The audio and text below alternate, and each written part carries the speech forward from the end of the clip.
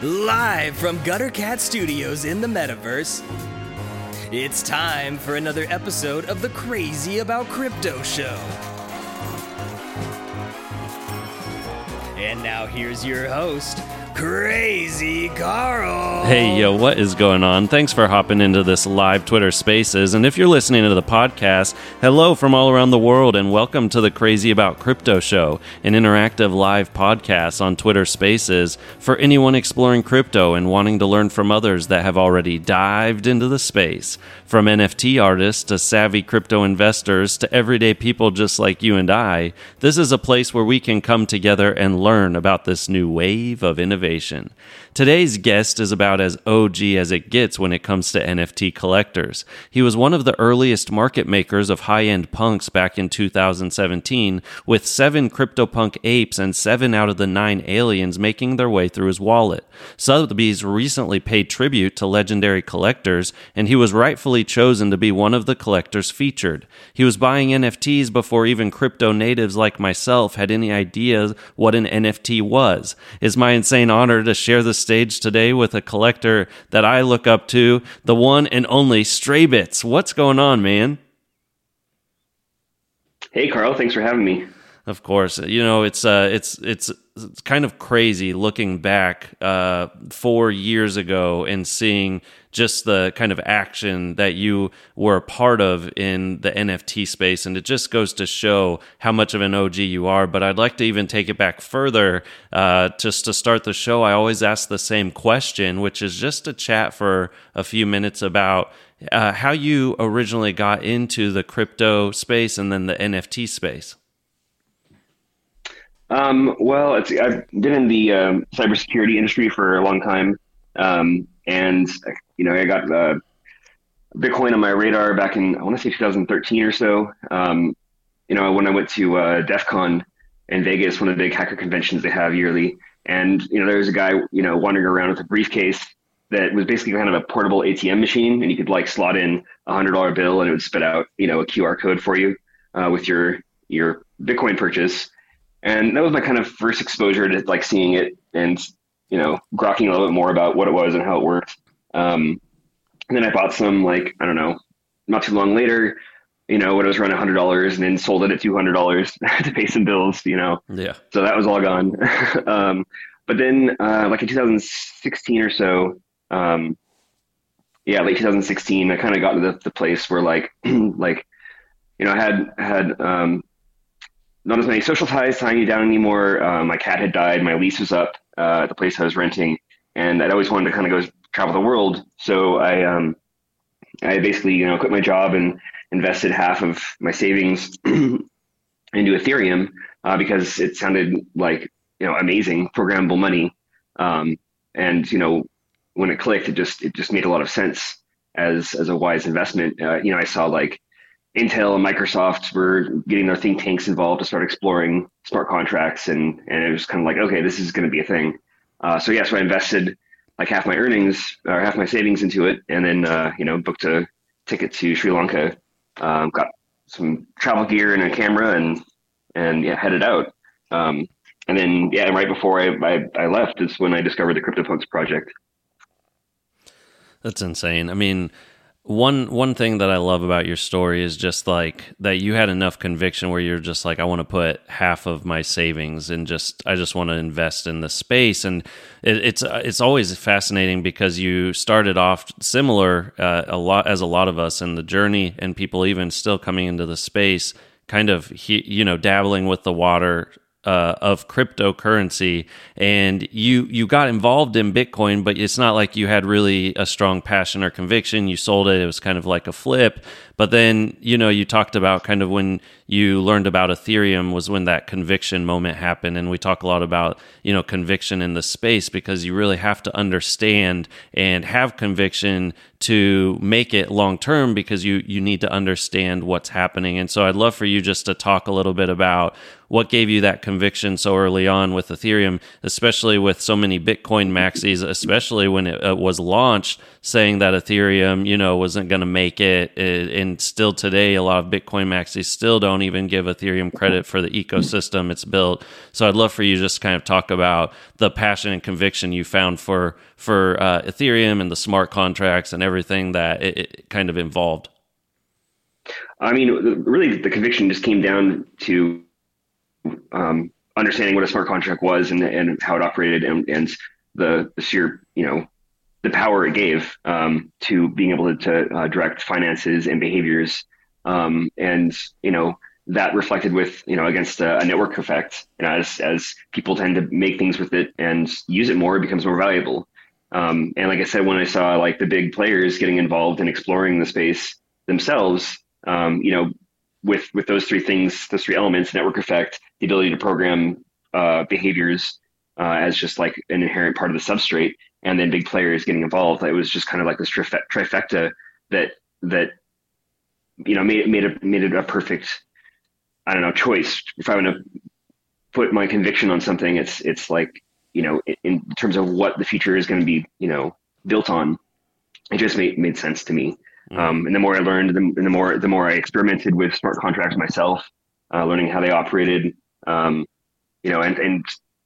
networking with others out there, and learning how pervasive, it was becoming in the world. It was just kind of a no-brainer to me. Bitcoin is great for like the store of value for sure, and it's going to be relevant for a long time. But like, the ability to actually do something, to build something that's like a living, acting thing in the world, that's something else. Mm-hmm. Yeah, no, I love that you said that, because I do. I mean, I believe Bitcoin definitely has its place, and as a store of value, I was a big gold and silver maxi prior, big Peter Schiff follower, not anymore. But I think one thing that I learned is like one thing about Bitcoin that's so great is with the store of value that it's because it's so programmable. It's easy to be able to transfer it. It's easy to be able to break it up, which are all of some of the most important things about hard money. But when it comes to Ethereum, and what we've learned is like these ecosystems that's being built, if you've been in the system long enough, it really does feel like programmable money, like you said at the beginning of the show. And I'd love for you to kind of talk about seeing the evolution of all these smart contracts. Obviously, we went through DeFi. We went through the ICO boom, then we went through DeFi. Now we're going through this NFT phase. But all of these different things were happening because of the smart contract and how things can be programmed on this network. And so I'd love for you just to chat for a moment, kind of seeing all the elements that were able to be applied in this ecosystem, and now seeing people really completing transactions and needing, just feeling like Ethereum, 1 ETH is 1 ETH is something that's been talked about a lot, but it really does feel like that if you've been in the system long enough. So I'd love for you to kind of talk about, how it's been, watching the evolution of Ethereum since you've been, here from the beginning before even the ICO boom, just watching how it kind of got built up. I mean, I think it certainly has been a compounding thing, as we see these like layers of both abstraction and, ability kind of added and baked into, the Ethereum ecosystem. First the ICOs came and they were kind of like the promise of the future. And, if you had a white paper and a roadmap and whatever, and, decent DRT, and then you'd get attention. But like, the ICOs that survived kind of like the evolutionary pressures of that time, like, are not a lot of them. I mean, there's some that are still like, hanging on, but a lot of them just kind of fell by the wayside, or were kind of like slurped up into other projects. And kind of the ones that remained, like, they've remained because, again, of the network effect. They've had value. People have built on them, and built ways that they can interact with other projects too. So you sort of have this confluence of these different projects now starting to intermingle. And then following the ICO phase and the great crypto winter, we got into DeFi, where like the ability to like structure some pretty profound like loaning and staking mechanisms really has accelerated the space and rejuvenated it in a lot of ways. Um, um, and I think now like the NFT space is again going to kind of like redefine how all these things operate. As for example, like there's lending programs that are starting up now. There's one called JPEG, I want to say, where like they're only starting with CryptoPunks, but you can in theory get a loan, like a very low interest loan with your CryptoPunk. It's like you collateralize the CryptoPunk, and I think they value it as like a floor punk unless it's one of the exotic ones. And you can get like a 30% loan, so like 30 ETH, and at a 2.5% interest loan, or 3.5% if you want to make sure it doesn't like get liquidated. Like it's like an insurance, in case you default, like they don't sell your punk automatically, and you can pay to get it back. But like the point is that like it's not going to be only CryptoPunks. Valuable NFTs will now become a piece of collateral that you can put up in these DeFi lending programs. Or there's also the fractionalization of NFTs. If we saw like what happened with the Doge NFT that PlacerDAO put up on fractional.art, and like it flirted with a valuation of $500 million US. I mean now it's like half that. It's like 200 something million valuation, but still like it shows just how powerful some of these mechanics are when they're applied. Yeah, no, I think I want to just mention that when you were talking about that, I just continue to think about the evolution. You talked about how it's kind of compounded on itself over the last few years, which I 100% agree. And we see that, the true builders, the ones that come out, it reminds you a lot if you've been in, a tech or a stock guy, like in the .com boom, the true builders that were able to stand the test of time are still around today and became kind of the empires of Web 2, but they were around. They were just kind of the hidden gems, and you see that still today. Binance could be an example that was kind of born out of that ICO craze and now is, flourishing. And there's a lot of other projects that are doing a lot of building in the space. But for a long time in the crypto ecosystem, it was a lot of tech guys, it was a lot of investing guys, it was a lot of people that really saw the potential of the technology, or they were in it to flip and to trade. But now we were talking about this a little bit in the pre-show. When NFTs come in, I love that you mentioned like how the intersection of everything that's been built in the Ethereum ecosystem, because new people don't even realize, people that just got in this year because they're creatives and they love making art and they're into NFTs.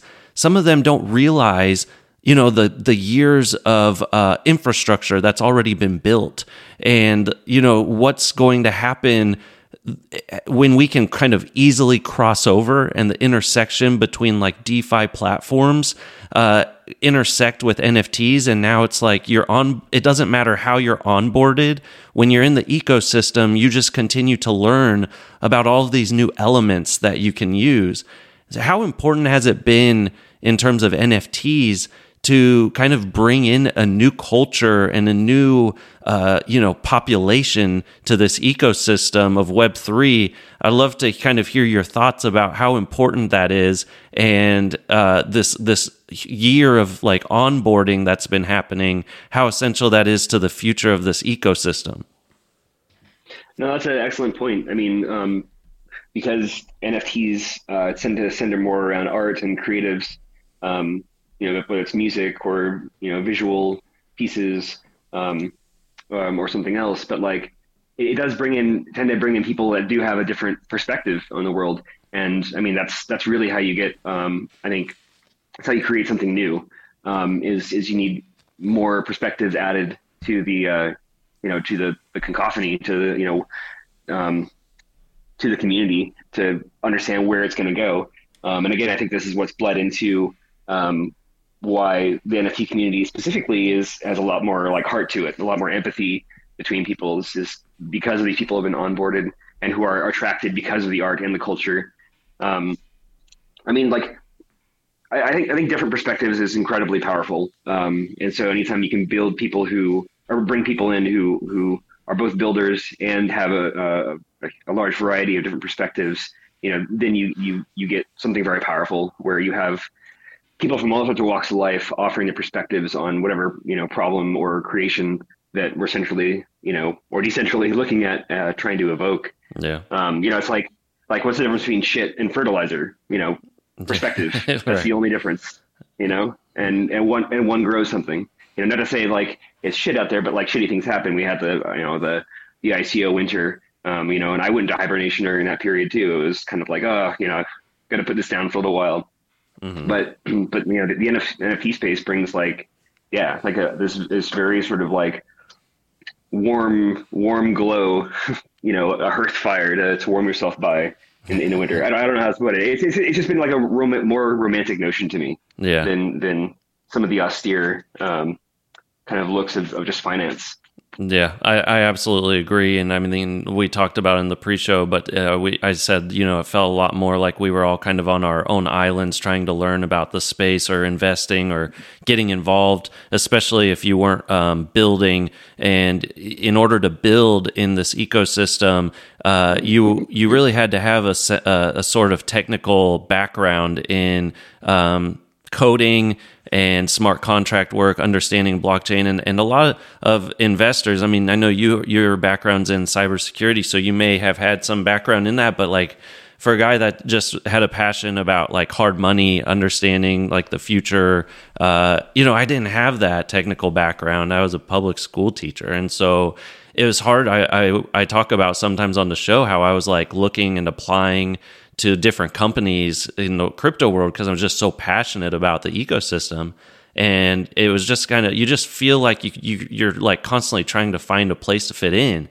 And now like when you're able to have a wide collective of different unique talents and people coming into the space, it like just changes that game. It changes the whole atmosphere because now someone like me can help explain some, crypto things to people that are coming into the space now, or interview people like you that can help explain. And it's just, it feels like this year everyone kind of can find their place to build. Yeah, well said. Yeah. I mean, and we tend to find, or I've been noticing a lot of people coming into the space, if they don't have the skill sets, like they're an artist coming into the space, like it's been a lot more easily for them, I think. I mean, I think I see some artists here that can maybe probably speak better than I could about it, but like it seems like it's more easy for them to connect with technical people to like achieve what they both want to do, between the art and the technical support underneath to be able to put it out there in the world. Whether it's just like going on Foundation or Super Rare and minting, your piece of art that you've made, or it's like doing something custom and finding a Solidity coder can help you get, your smart contract put together to do that custom thing you want to do. Yeah, no, it's the skill sets are all here. It's just incredible to see. Now I'm going to pivot here to ask you about CryptoPunks because you were one of the first people in this space that really started diving into CryptoPunks, and I kind of did some wallet stalking and was just like amazed at the stuff, the amazing CryptoPunks that made their way through your wallet. I have a couple questions about that, but the first one is just, I'd love for you to chat about the first time you heard about CryptoPunks, because the first time I heard about it was in December of 2020, and I looked at them, Pranksy was selling them, and I was like, what is this garbage? This is not art. I just didn't get, it didn't click for me. And I was like, I can't believe people are paying an ETH for these things. And so I'd love for you to just talk about, the potential that you saw in them, what the kind of what you felt like you could bring to the table, or, if it was just about flipping to make profit, and just kind of talk about your experience in kind of the CryptoPunk world. Sure. I came across it from a Reddit post by, I think Pence did it. And yeah, it just led to their like GitHub, about the project. And I just, read up about it and it sounded cool because, they're presenting it as like this first kind of collectible art on the blockchain. And, that sounded, you know, unique and interesting and new to me. And, art, any kind of art like that pushes the boundaries is, always tends to get attention and interest. And, I had some free time and I took the time to like look at their smart contract and, figure out how to interact with it, get the, because it was just back when like, it was all manual. You had to like, there was no Web 3.0 like MetaMask integration. So you had to like, use MyEtherWallet's like contract interaction feature, and paste in the ABI to be able to interact with the smart contract. And then, in this case, like go through this giant PNG file, this, giant image that was link mapped to, the 10,000 CryptoPunks and like sift through it to find, visually by eye, like what punk you wanted, find the number, and then, plug that into the smart contract and try to claim it. And I just, they even mentioned in the write-up, like, that there is, exactly, 10,000 CryptoPunks and, 88 zombies and 24 apes and 9 aliens and exactly 1 alien with a smoking pipe, which is, Peruvia is now infamous 7804. So I went to try to go find that one and just sifted through it until I found it, and it turned out not to be claimed. And so then I just went through and claimed, as many aliens as I could, which ended up being 7 of the 9, and then as many apes as I could, which ended up being actually 8 of them. I claimed 7 on the Straybits wallet, but I claimed one other, the one I'm using now, 5577, on a separate wallet, because I thought, well, maybe the wallet that claims them will have some sort of association with them. So, that could be important as the community, builds up. Who knows? So I ended up claiming that on a wallet that I then forgot about, thankfully, because I rediscovered him later. But it was just kind of like, when I was getting into it, like it was just an experiment. I was curious. Like I wanted to know like how the smart contract worked, where it could go, what it could mean. It was just something that was inspiring and interesting to me. And I saw it could be valuable down the road. Like, if it truly is the first collectible art in the blockchain, and maybe like, in 10, 20 years, it'd become worth a lot.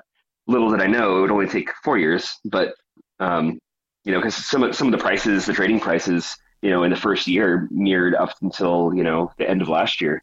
For like 3 years, like they didn't trade for a whole lot more than they did, in the previous years. Yeah, because they needed this new ecosystem that's being built. That's like the social aspect of it, which was missing, and I think that has tied so much into like the value, and you've seen it just explode ever since.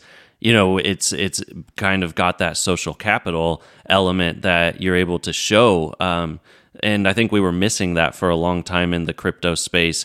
This just took me back when you were talking about that. I remember back in 2000, it was 13 or 14 when I first heard about Bitcoin, and I'm not technical, and I tried to download a Bitcoin wallet on my laptop, and I couldn't figure it out. I was like, there's no way this is going to take off or become a real currency. Is someone trying to spend an hour trying to just download a wallet can't figure it out? And so it just reminded me of that as you were talking about how you had to sift through the code and try to claim it, because the biggest user problem for years in the space was, user interface and making it easy to operate and find these things. And so it's amazing that you had that knowledge and that skill to go through and find those.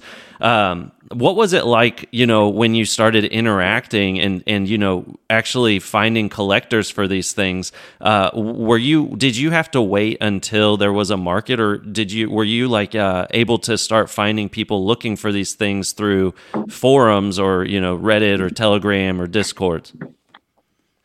Well, I mean, from day one, I think there was already a Telegram, a Discord channel.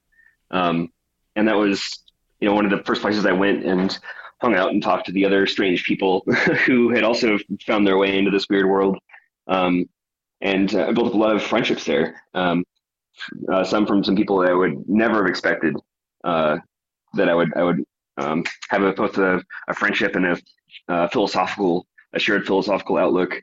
I don't want to get into like name names, but like there's just some like people from very big, high-end international financial markets that I never would have thought I would have um, a lot of shared philosophical outlooks with.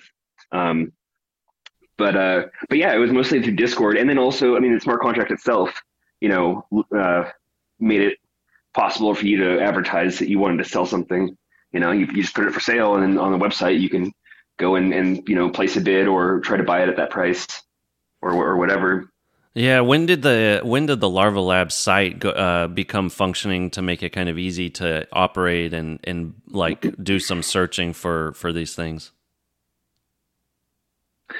That's a good question. I'm not sure when all of like kind of the more quality of life stuff was added.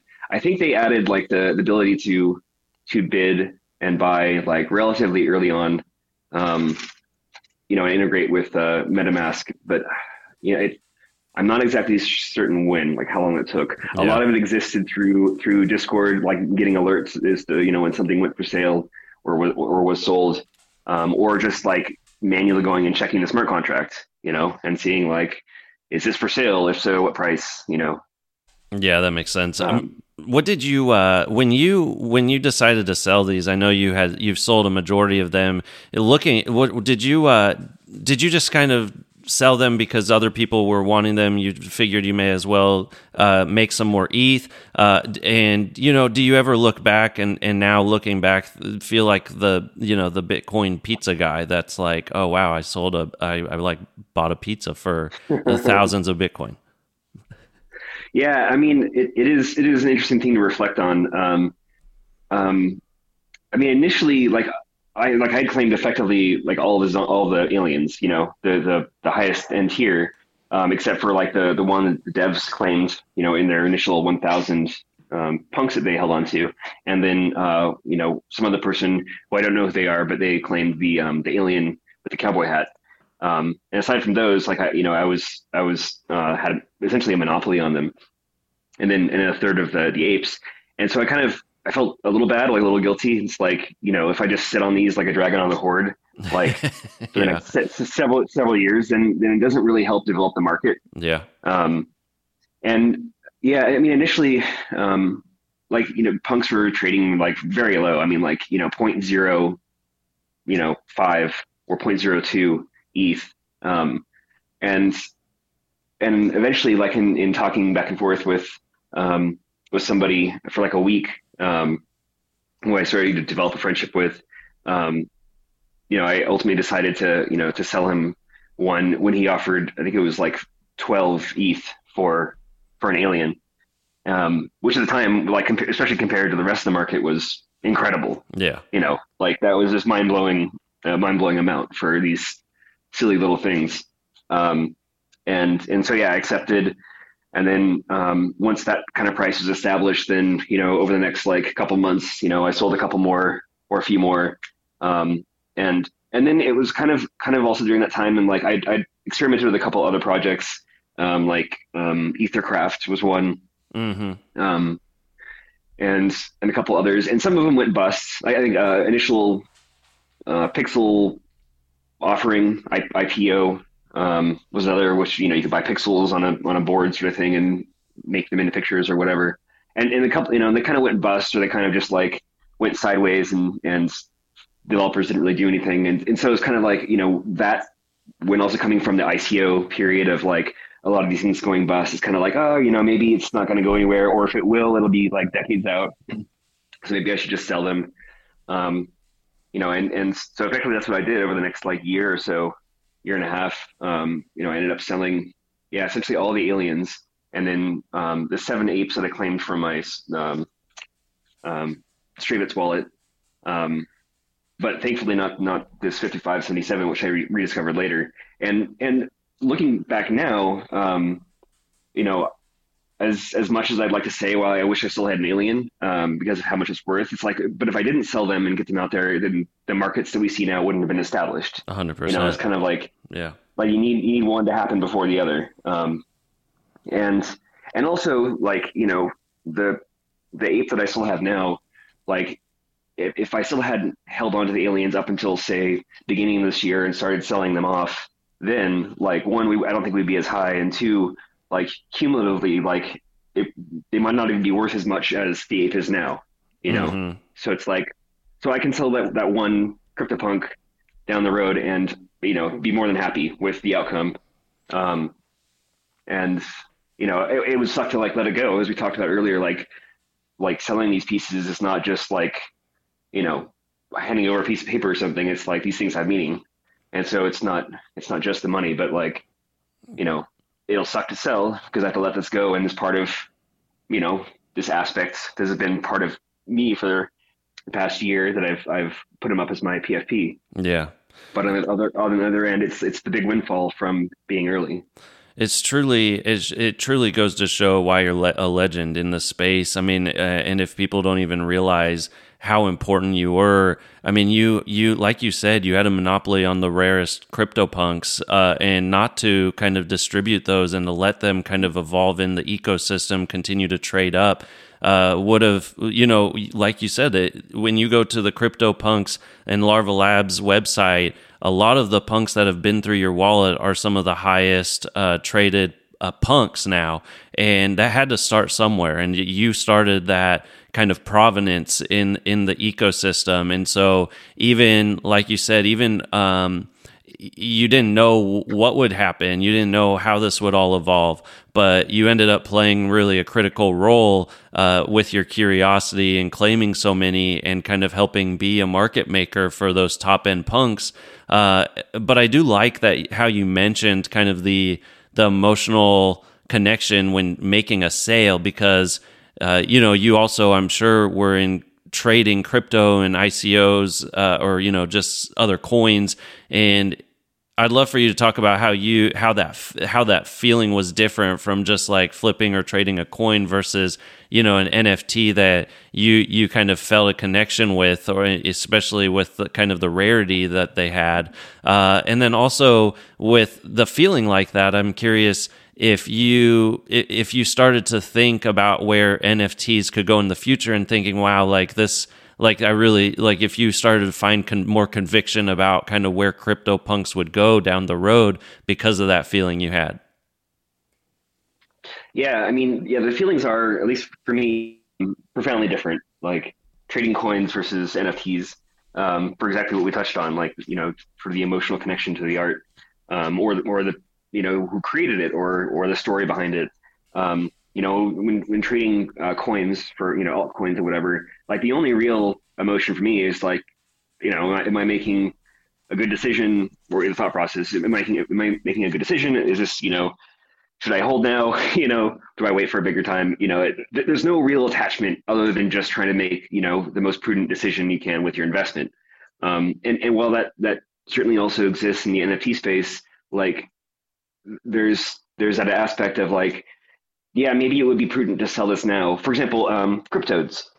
Cryptodes had a nice wild ride. With their price, their floor price, going up not too long after launch. It was very successful and it went quite high. And like, the prudent investor side of me was like, well, maybe I should sell some of these things, at this higher price. But also like the attachment part comes in where you're like, well, but if I sell them, I may not get it back. And that's one of the fundamental differences between the fungible tokens and non-fungible is they are unique.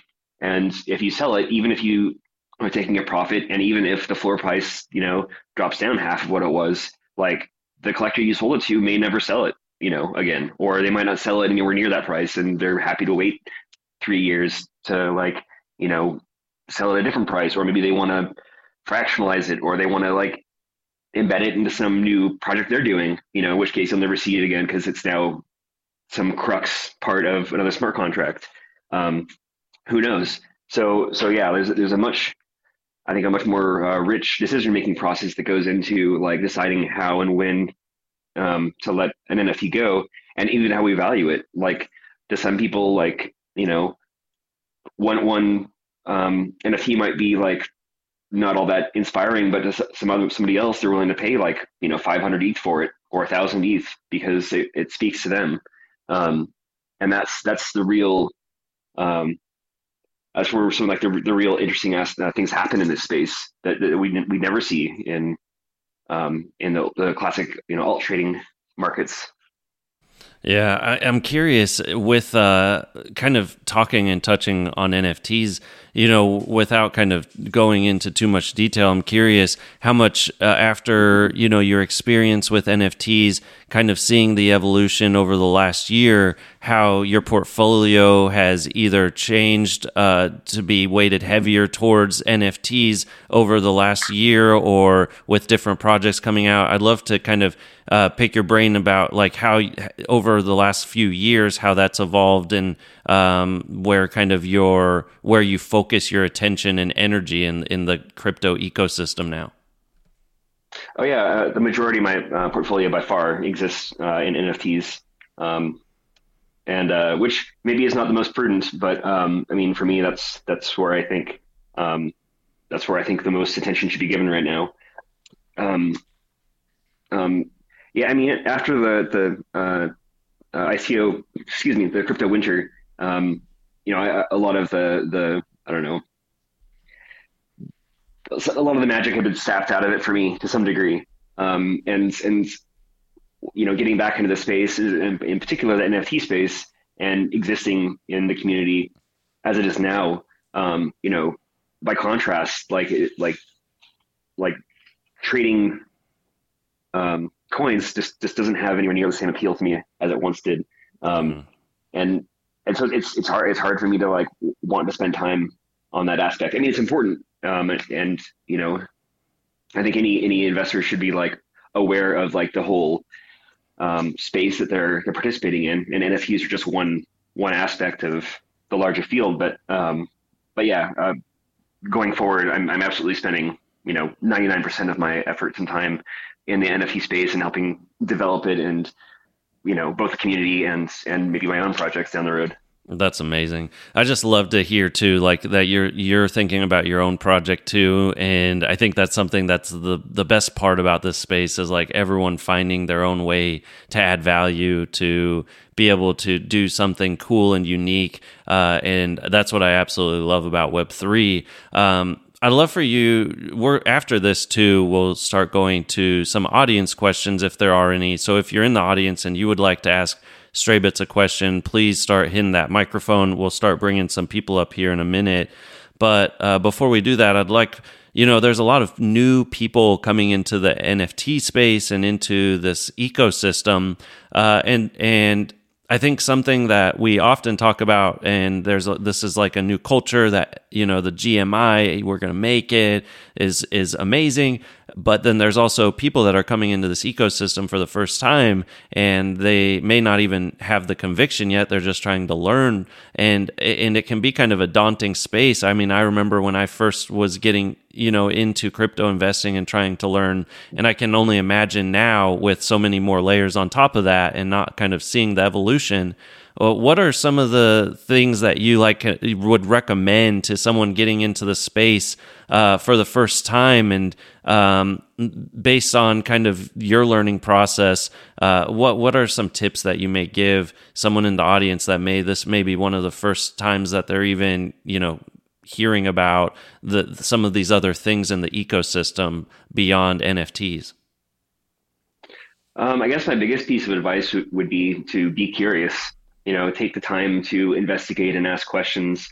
I think a lot of people just see it as like another, money grab in a lot of ways, and some projects are, where they make 10,000 of whatever, and there's not much real substance behind it, whether it's community or effort.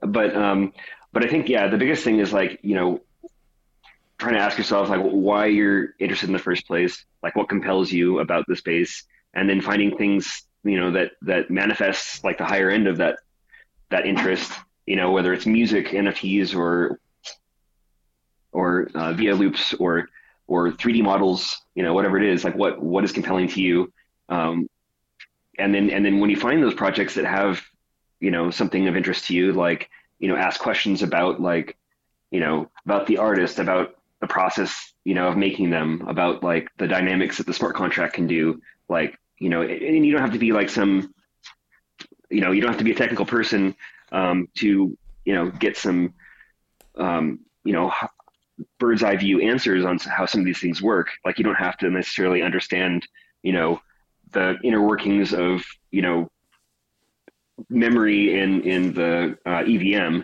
You know, you can just understand that the smart contract does X, Y, and Z. Mm-hmm. And, you know, as long as you get some basic comprehension of what you're interested in and how it works, you know, then that's where you make your decision on, you know, how you like the feel of the NFT or community or the artist or all three. Yeah. So curiosity, be curious and be willing to investigate. Amazing advice from a legend. I mean, that is like one of the best tips that anyone could get in this space. If there's anything that I've learned in my years of investing prior to crypto and during crypto, it's like every time you lose money is really a learning opportunity. Anytime you're not making something or a failure, if you stop being curious and you just give up, you're never going to make it. Like the GMI is not true for everyone because it's as a human species is a very psychological thing with investing. And so you have to learn from your mistakes and you have to go back and figure out, what did I do wrong? How can I do this better? And so I love that you said curiosity, because it's like so true. You just can't give up. And we're going to go to some questions next, but last thing, because you touched on this, I would love for you to say, if in your time, you know, I talk on the show sometimes about some of those failures I've had, but I think I'd love if you could even chat about, you know, something like an experience in the last 4 or 5 years in the space that you kind of felt like you fell flat on your face, but you were able to kind of lift yourself up stronger after it and become a more, you know, prudent investor and collector. Have you had any of those moments for yourself? Oh yeah, I mean, you know, the past several years is littered with them. I just try to look at them as like you said, buying a lesson. You know, like you bought either a $10,000 lesson, or maybe you bought $1 million lesson, or like, you know, in the case of selling all the aliens, maybe I bought $100 million lesson. I don't know, but but as long as you're always, like you said, always looking for the lesson, you know, it's not just a failure. It's a learning opportunity. Like everything in our life is a teacher. You just have to look for what's being taught. And so like, as long as you can do that, you're always going to be ahead of the game, I think. I love it. All right, let's go ahead and head over to Community Corner. Get your catnip and questions ready. It's time for you to take the stage for another segment of Community Corner.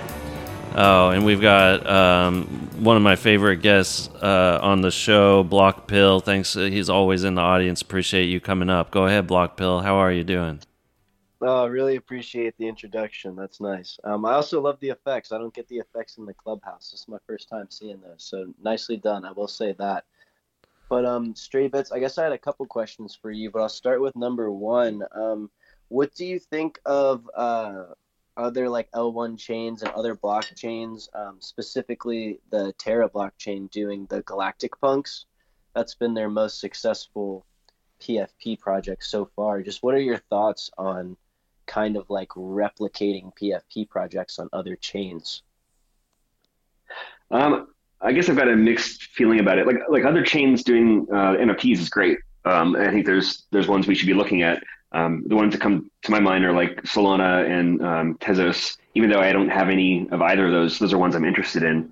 But if it's just like a straight copy of a project, like for example SolPunks, you know, doing the exact copy of Punks, like to me that's not interesting. That's not like what value are you getting when you get that? It's just a copy of another piece. If it's something unique, even if it's a derivative, you know, it's their own take on something. You said Galactic Punks. I haven't seen that project, but if it's kind of like, I don't know, some superhero or galactic guised version of the Punks project, you know, I mean, that could be its own interesting spin and take. Some Punk holders like love the derivatives of Punks. Some hate them. I just kind of see it as free PR for the most part, but like, and a show of like just how impactful Punks have been to the community as a whole. But like, when it comes to other chains, like I think they're absolutely worth investigating, regardless if it's a PFP or just one of ones or some addition series run. Like what chain it's on, like, you know, ends up being, you know, more of a security thing down the road. Like, you know, is that blockchain big enough to, like, you know, make sure it can resist a 51% attack or whatever it is. but yeah, I mean, the Tezos stuff, for example, is something I've been wanting to look into more myself. Like the Hen platform is like kind of cumbersome to use, but there's a lot of good art on there and unique art. So that like that to me that's compelling because it's like okay, the barrier to entry is difficult not because it's expensive, but because you have to take time to understand it and find it. But that's where like that's how I found punks is that I took the time to deal with the cumbersome aspects. And I've had other like altcoin projects that were like that, you know, when they did get better adoption and the methods of accessing them, you know, were built better, like they took off. So it's a good way to find gems by exploring these other blockchains. Awesome. And then I love Hen. I'm a big Hen user. I've been using them for a while. Tenorless has some great art if you just wanted to look at somebody. But last question would be, what are your thoughts on, I guess, or not really thoughts, but what was it like for who was kind of a punk holder in the beginning? You know, because you were talking about you never knew who these people were going to be, and you wouldn't imagine that you would share some of the same philosophical thoughts. So who were, I guess, the punks before, and then who are kind of the punks now that we know, you know, obviously if you owned a punk between then and now, you are going to have a lot of wealth due to just what you could sell it for. But who were they and who are they now, kind of? Oh, that's kind of hard for me to answer because I mean it's kind of a pseudo anonymous space as it is, and I mean I don't want to like you know dox anyone kind of thing, you know. But I mean I guess who I would say like you know is like a general frame of an answer, like people who were the punks early were kind of like the quirky people who touch on what I said earlier, who were curious enough to like you know figure it out and mess around with it and you know, most people back then had were quite technical or were technically literate, and yeah, I mean it's hard to touch on because like I said, it was a variety of you know pseudo anonymous people. I probably knew like some of the early punk holders like less deeply than I know some of them now. I mean, I made deeper connections with the ones that I did make connections with back in the day. But now there's, you know, there's a lot more people in the space, a lot more like, you know, punk holders in general. And so a lot more people to talk with and who are willing to share their stories. I think now it's much more of a mix of like kind of financial investors, art collectors, people who, you know, did well in crypto or who just got in, you know, early into punks, for example, you know, at the beginning of the year. But it's certainly a broader range. It's not all like people who are like super technical or very technically literate as it was in the early days. That's probably the best answer I can give without kind of getting into details. You know, like I said, I wouldn't want to like necessarily dox anybody. Yeah, and I think that really is an amazing question too, though, Blockpill, because I'm sure you've been able to notice that the types of people that, like you said, were collecting these punks have changed in their belief system and what the punks would be like, and now, you know, being able to see it as a very much kind of as a symbol, as a flex, as whatever you want to call what a CryptoPunk would be, as like you know, fine art. It is fascinating to see how there's so much culture that has been built around a punk, you know, with even like Jay-Z having, you know, his CryptoPunk. I would love to hear your thoughts about how like this cultural element of celebrities and things coming into the space and using NFTs as their profile pictures and what you think that means for like the future of the ecosystem that has been being built for the last decade. Yeah, I mean it's definitely a huge signaling flag. And I mean, that's what I guess what it comes down to right now is these PFPs and also NFTs in general are going to be this major online signaling aspect for you know competency and being native to the space and signaling you know being kind of like modern and on top of things, especially for celebrities. Like it shows that they're like you know technically competent.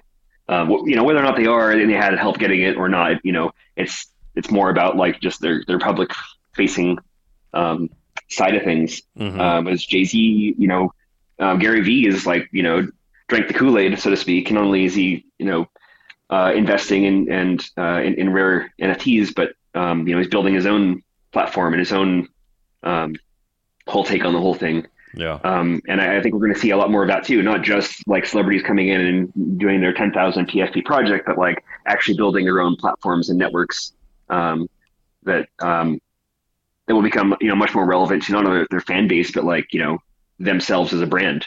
Yeah. We've seen, sorry, go ahead. I was just going to say it does feel like at a crux right now where the, some of the builders that are in this space are really going to be looked at in years to come by other influencers. You're already seeing it with TikTok, people coming into the space. People start to watch others that have success, and they're like, "Oh, I want to replicate that." And you saw it in Web 2, and I think we're going to see that in Web 3 very much, and maybe even faster. Yeah, I mean, adoption in general seems to have been much faster. I mean, the amount of celebrities and public-facing figures that have been buying punks as one example. It seems like it's like every month there's another one, at least every month. And it's been amping up faster and faster.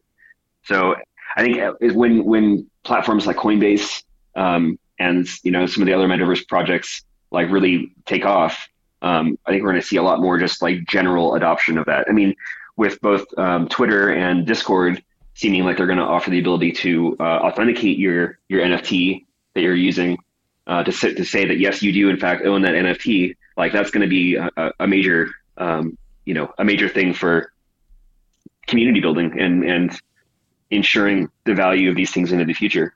Yeah, couldn't agree more. This has been such an amazing show. I really appreciate you taking time to come on and just talk about the history of the space. I always love having collectors that have been in the space for years and years come on, just because the perspective's a little different. You've been able to see the evolution of the ecosystem, and it's always nice to kind of take a step back if you're newer in the space and realize just the amount of time and energy that's already been put in and built, and how this all ends up being tied together as we continue to build it out. And I love that you kind of ended talking about some of these like the metaverses that are being built, because it's like another aspect that I always say is kind of like the gold rush of the digital world, is because like in 100 years from now, there's going to be these like worlds and infrastructure that is just now starting to develop. And so I love that you mentioned that, because I think we're just going to continue to see the evolution of this ecosystem. And now the people that have been onboarded through NFTs are learning and along for the ride, which is amazing. Yeah, it's really going to be something, I think, completely unpredictable the way it's going to go, but it's going to be big, and it's going to be one hell of a story getting there. Yeah. Amen, brother. Well, thank you so much for taking time. And if you just came in the show, make sure to listen to the podcast, because there was so much information. And if you did not know Straybits, one of the OG CryptoPunk collectors, I have to finish with this question about your CryptoPunk, the one ape that you have left. I would love to know, is this your guy? Is this kind of your legend? Are you going to be able to let him go for the right price, or is he now becoming your identity in the metaverse? He is my a companion with me for now, but he will go on his own journey. That would be far more glorious, I think, than what I could bring him. So unfortunately, yes, I will be letting him go. He's for sale now for a mere 15,000 ETH. That's right. I forgot he was for sale. 15 for the low price of 15,000 ETH. Someone in this audience surely has it and can go snag him up while he's on sale. Right. I mean, that's the floor ape price. And it has been interesting to see these dynamics, shift as prices continue to go up. I think, one alien cell that sells at 23,000 ETH, as it is now, will just like reinvigorate the whole market, not just punks. Amen. But everything else. It's really interesting to see those sorts of dynamics. So whether it's an alien or whether it's my ape, I certainly hope the sale when it happens will just catch everything on fire. And that's why you're a legend, because you're gonna give him up so that the market can continue to flourish. Appreciate you having you on the show, man. Thank you so much for taking the time. Thank you so much for having me. All right, everyone, take care. This has been another episode of the Crazy About Crypto Show. This has been another production of Gutter Cat Studios. All conversations with Crazy Carl are for educational purposes only. You should never take financial advice from a cat, or anybody really, especially financial advisors. Take control of your own financial future and do your own research always. That's all for now. Until next time, we'll see you in the metaverse.